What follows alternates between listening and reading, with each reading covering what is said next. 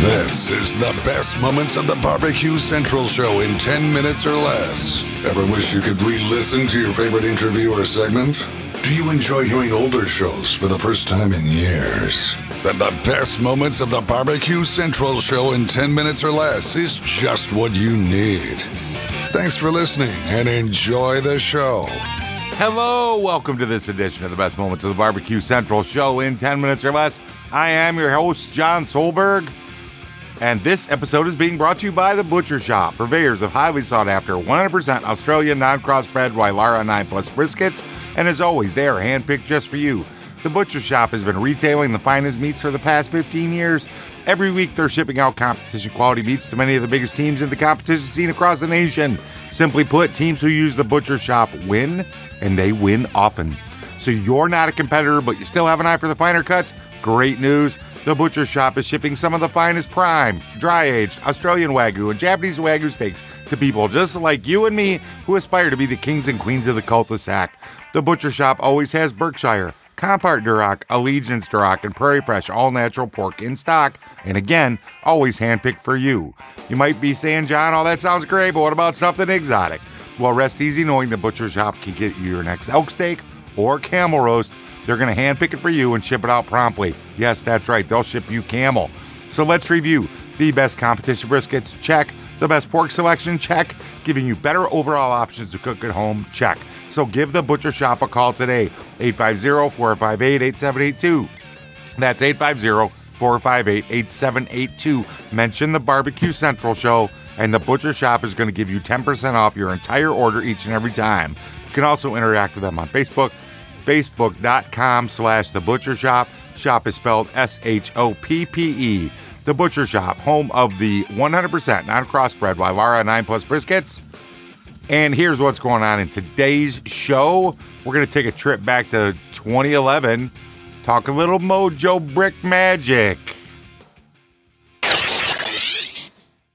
But nevertheless, we'll head on over to the hotline. Pick up our last guest of the evening, but certainly one of the more interesting ones that I've had on the show recently. It's Fred Gross from Mojo Bricks. Fred, how are you? I'm well, thank you. Thanks for having us on. Well, you got it, Fred. Certainly my pleasure to have you on. Appreciate you making the time out and actually bumping back there for Chris Lilly, talking a little Memphis in May and some TV shows. Fred, have you been watching any of the Best in Smoke, by the way? Unfortunately, I haven't had the time. Yeah, good. Well, trust me, you're not missing anything.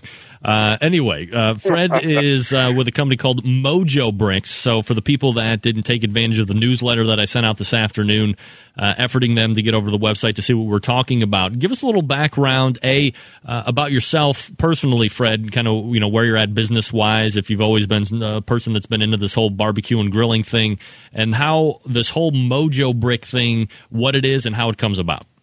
Back in 2007, I heard about wood pellets for the first time.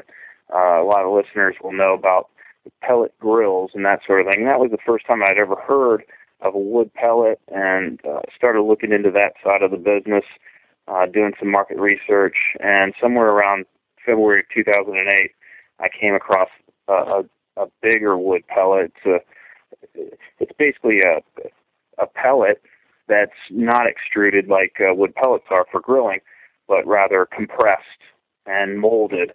And typically these pellets, we call them bricks, and on our side, they're dense.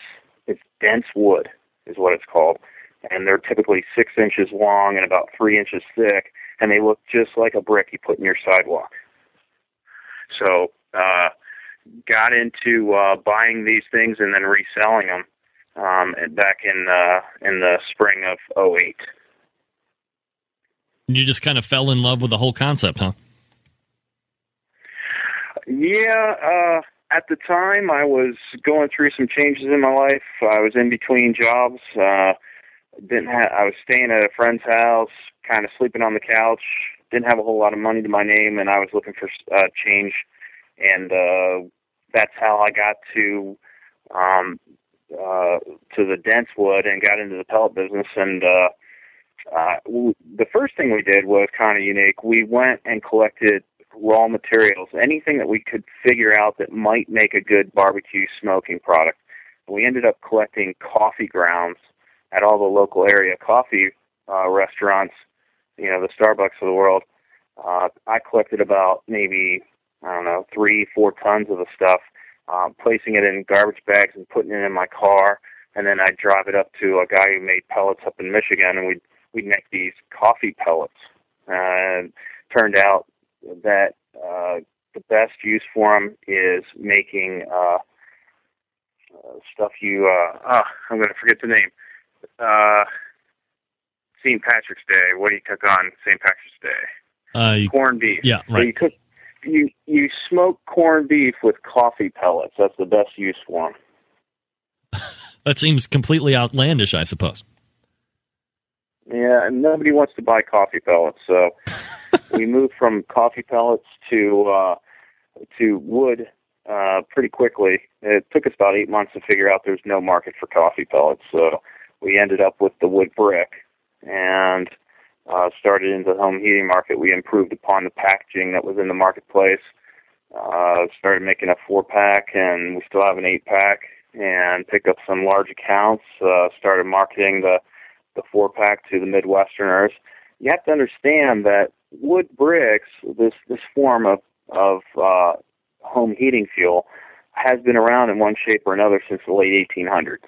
It's been here, it's been in use, it just hasn't become popular until a guy by the name of Tom Angle brought the dense wood brick back from Europe in 2005, and he started manufacturing them in Connecticut, and that's really where America got its start. So the dense wood brick that I currently sell, which is a barbecue brick, which is a wood smoke grilling brick, that hadn't been around until 2005 in America. Now, my barbecue wood is a lot different than what you'd buy to put in your home to heat with. Yeah, I was just going to say, from what I understand, especially since the wood pellet home stoves to heat your house have been around for quite a while now, that you can use, well, just plain and simple, it's a difference between what you're heating your home with pellet-wise and what you're going to be putting in a cooker to eat with, as far as if it's FDA compliant, if it's safe to cook with.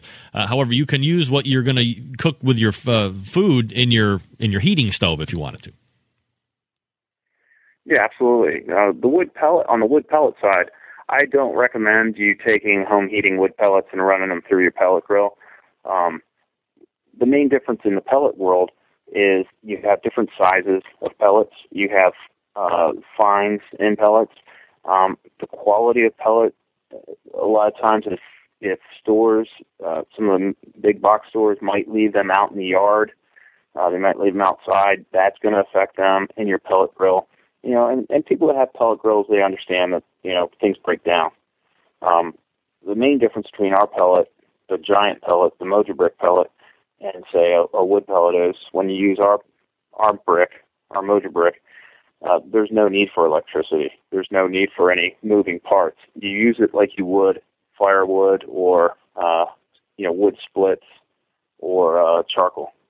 So how big is this wood brick? And if I'm going to, because I'm under the impression that if I got a pallet of the Mojo bricks, I could use it in place of the wood that I'm getting from my local orchard, from the apple orchard or whatever that I'm using in my offset cooker. I could instead substitute Mojo bricks for the wood that I would be buying from an orchard or from some firewood purveyor. Correct. So what we instruct people on is the first time you use our product, we tell folks, let's say you're using a stick burner. Let's say you're using something that consumes quite a bit of wood, or maybe, 40, 4 bags of charcoal, 40-pound bags, or 40 pounds of charcoal. And you use that to get your stick burner up to speed, up to temperature.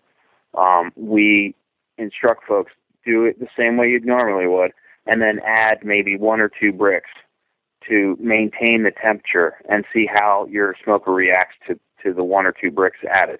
Now, going back to the question, which was, how much wood versus, because here's what we say. If you let's say you buy a 4x4x8, so that's a full cord of wood. Yep. A full cord of firewood is equivalent to 1 pallet of my product.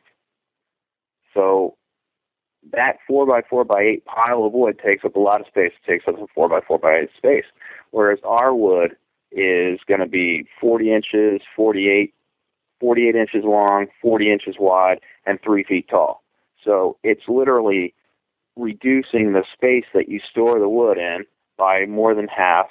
It produces more energy than that firewood, specifically because you have 5% moisture in the Mojo brick wood versus 20% in a firewood that's been well seasoned. And then because of its density, it's a very dense wood. There's no wasted energy. It just burns for a very long period of time. So the benefit of using my product is a convenience factor. Plus, it's convenience, and you can dial in the temperature in your smoker with these things because it's symmetrical in size. It's the same thing each time, and when you put it in, you can do things systematically with your wood, similar to, say, charcoal.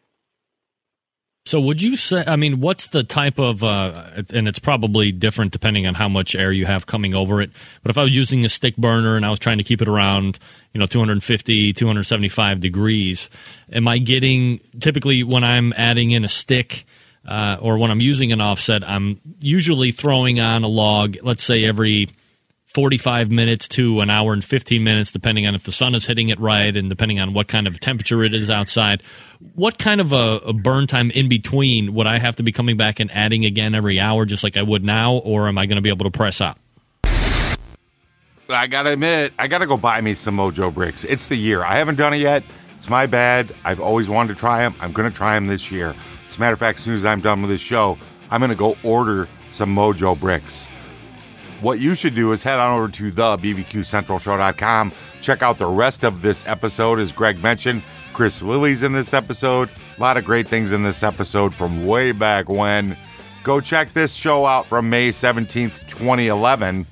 And until next time on the best moments of the Barbecue Central show in 10 minutes or less, I'm your host, John Solberg. Hope that you take a few minutes and get yourself outside and cook something.